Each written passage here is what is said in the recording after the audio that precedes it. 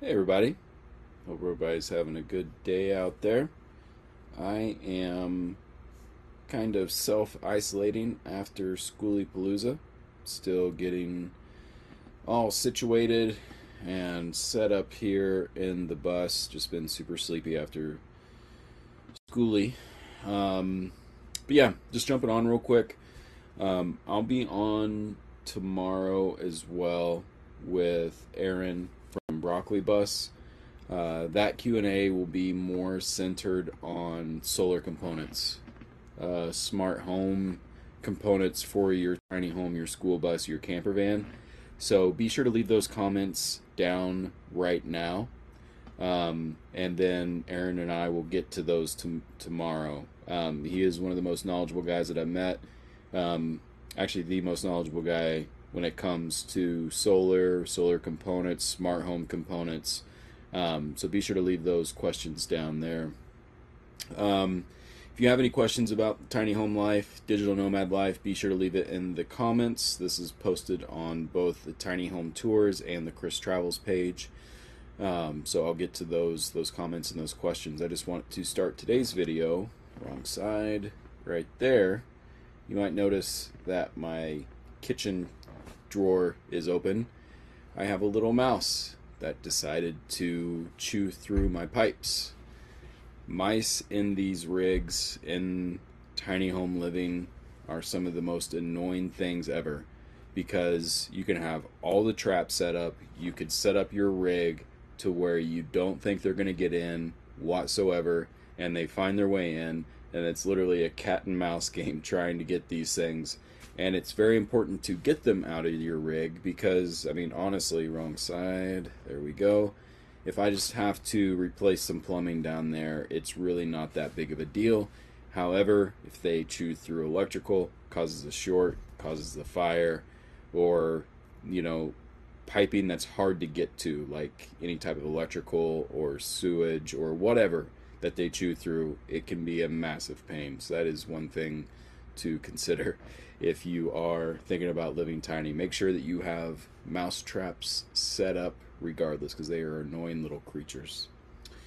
So I just wanted to hop on for 10-15 minutes. So if you do have any questions, be sure to leave that in the comment section below. I'm going to head over to the Chris Travels page, see if there's any questions going on over there at the moment. But other than that, I have just been on the road. I have been very busy at Skoolie Palooza. For those that don't know what Skoolie Palooza is, it's a gathering out in the desert. I think it's the largest school bus gathering in the world. I think we had about 300 rigs here or there this year.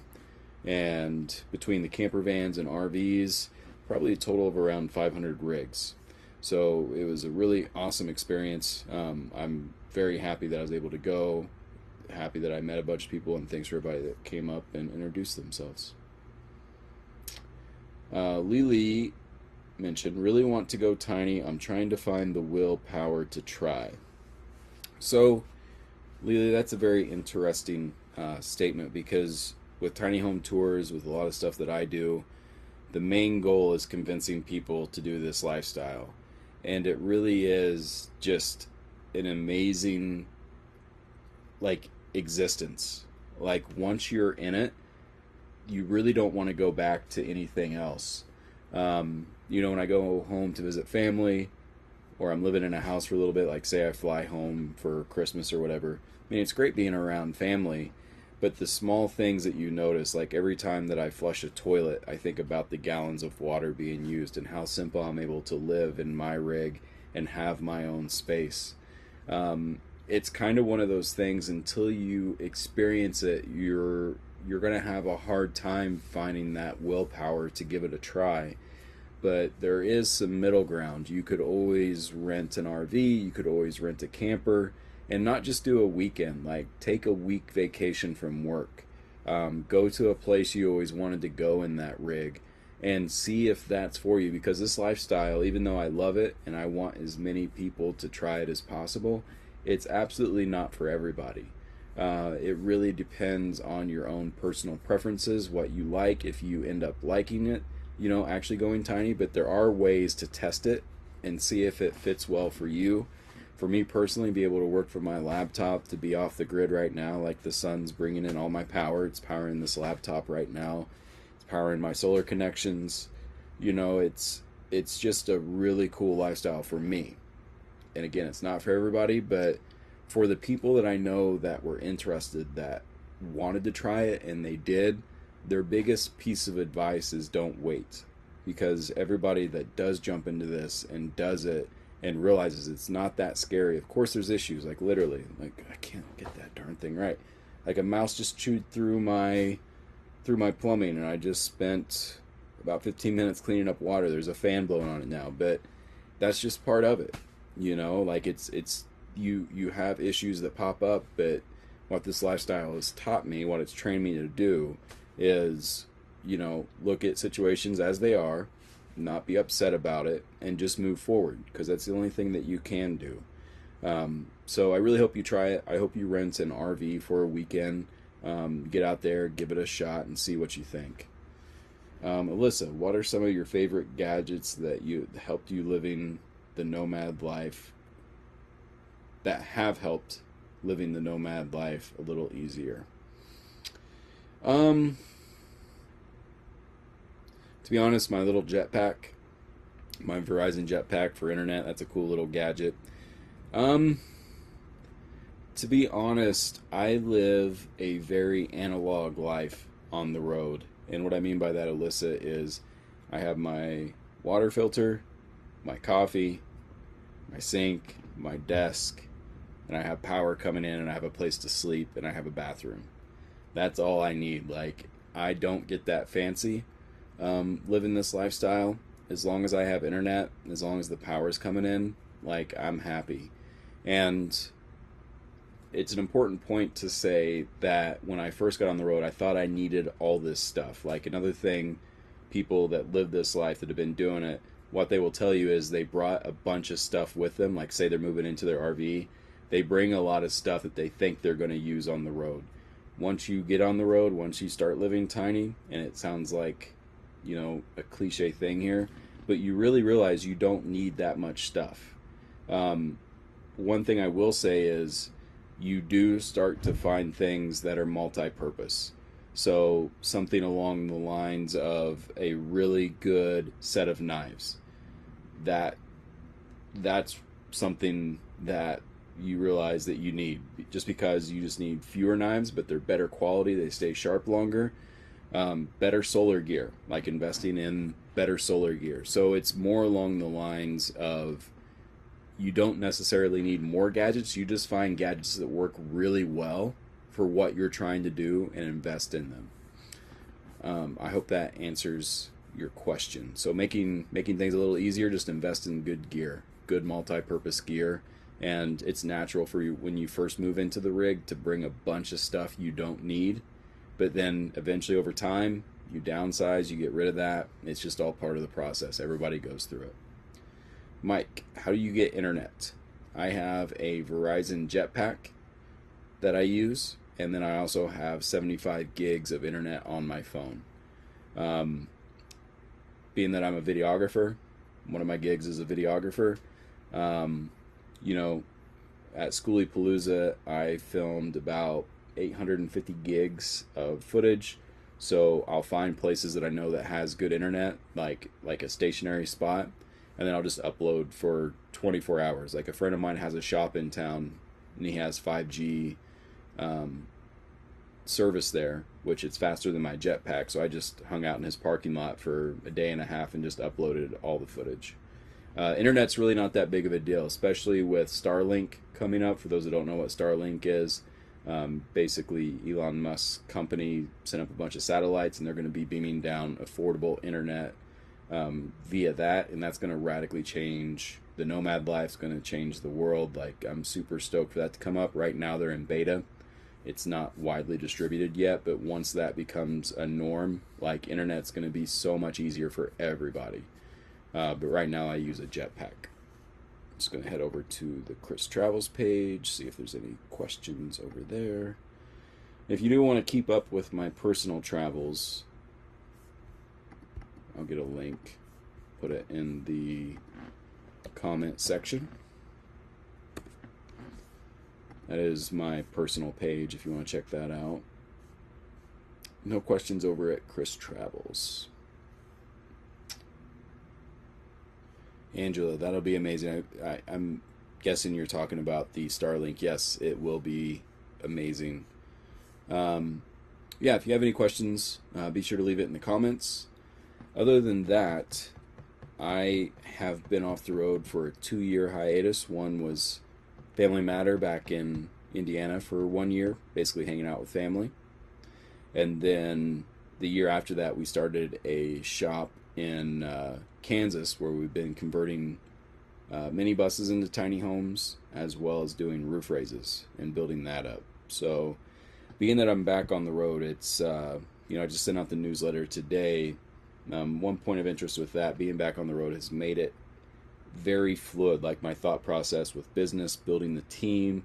It's just back out in the ecosystem, and that's something that I love about the lifestyle is, I'm usually up at 5 a.m. every morning, anywhere from 5 to 6, and then I get all of the tasks that I have to get done, all the admin stuff, replying to emails, uploading certain things, and then around 7:30, I'm done for the rest of the day to do things like this. I'm free to write down to-do lists, things that I need to get done, things that take a lot of time.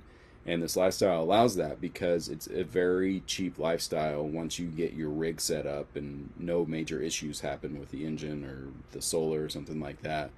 So it frees up your time to allow you to be more flexible and be more fluid and think about things and do what you want when you want. So if you are thinking about starting a business, if you're thinking about starting a side hustle, this lifestyle allows that because your overhead costs are so much lower. Like I've said it ad nauseum on these live Q&As, for me to live on the road is about $1,000 a month, not counting repairs. I just dropped $2,500 to get new injector lines, a new battery, new starter. There's maintenance that pops up, but that's like a once a year thing typically. Like while I'm in Arizona, I go to my friend's shop, have them completely go over the bus, their AAA bus, and get all that preventative maintenance done so I don't break down on the road. Just get it done early. Alyssa, heating and air sources. What are your favorite options? So I have a Dickinson marine heater.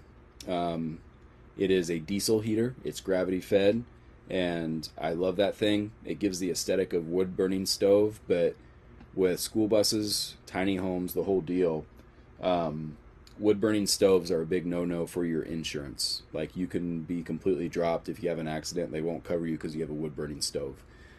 So a workaround to that is the marine diesel heaters. The only negative is, you have to go get diesel.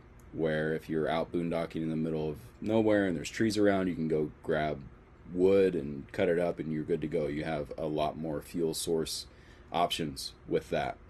But I love my Dickinson marine heater. And then also, let me go to Amazon. Another popular option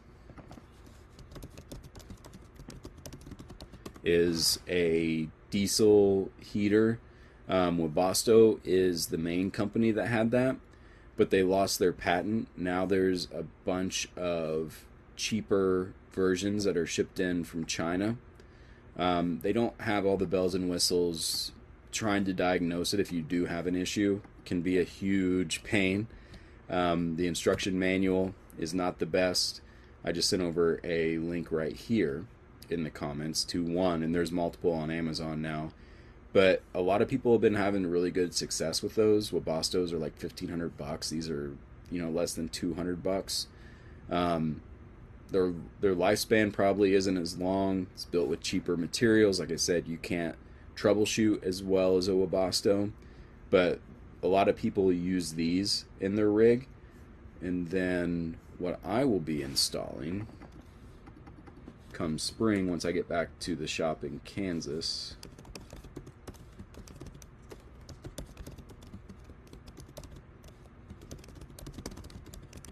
bear with me as I look this up. It's a very expensive unit, but it's a water heater as well as one of these